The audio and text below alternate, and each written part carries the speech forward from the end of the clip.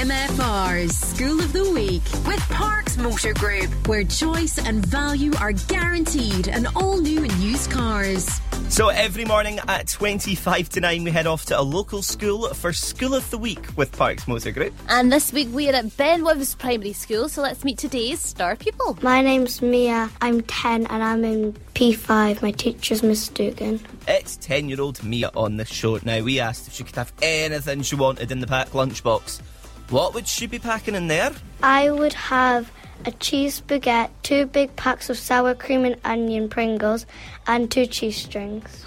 I make the funny man with the hairstyle. Oh, that's with the cheese string. Oh, that's a lot of cheese, though. Cheese baguette, cheese and chive, cheese string. She's a fan of cheese. Or is it sour cream and onion? Sour cream and onion. Well, at least she's got a little bit of vegetable in there. True, aye. So we asked her as well if she could swap with anybody in the world. I mean, anybody, a celebrity or somebody that lives down the road. Who would it be?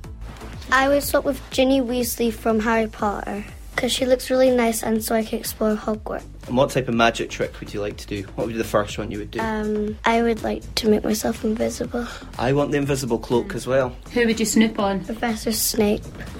Who's Ginny? Which one's Ginny? Have you not seen Harry Potter? Only the first one. Ginny is Ron's little sister who... Spoiler for anybody that's not really sat and read or watched Harry Potter, who Harry marries in the end. Oh, does he? Yeah. Sorry, everybody. Totally ruining life. Like the Philosopher's Stone one, the first one, she wasn't even in school at that age. I think she started the year after. She was in the Chamber of Secrets, I'm sure. Anyway, we digress. Aye. We also asked her if she could tell us a funny story about her family. My dog Ted went to the beach with my mum and he ran off to sniff things and he found a woman's handbag and he started sniffing the bag while she was having a picnic. Then he peed in it. I don't think she realised until we left. Oh no! And did you tell her or did you just walk away? Just walked away. What beach was that again? Did she not say she was in the butchers?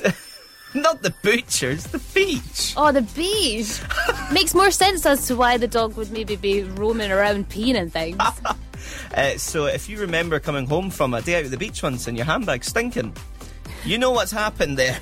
Oh man. Now we also asked her what she wants to be when she's older and how she was going to be doing that. I want to be a primary school teacher. And well, whose job are you stealing then? Miss Mackey's. Miss Mackey's. What would be your favourite subject to teach everybody? Writing. What would you get us to do? Write 10 pages of what happened at the weekend. 10 pages. I'm just going to write really big. Aye, big letters. Really big letters. big. And shame about Miss Mackey. She's I guess losing she's taking her job, eh?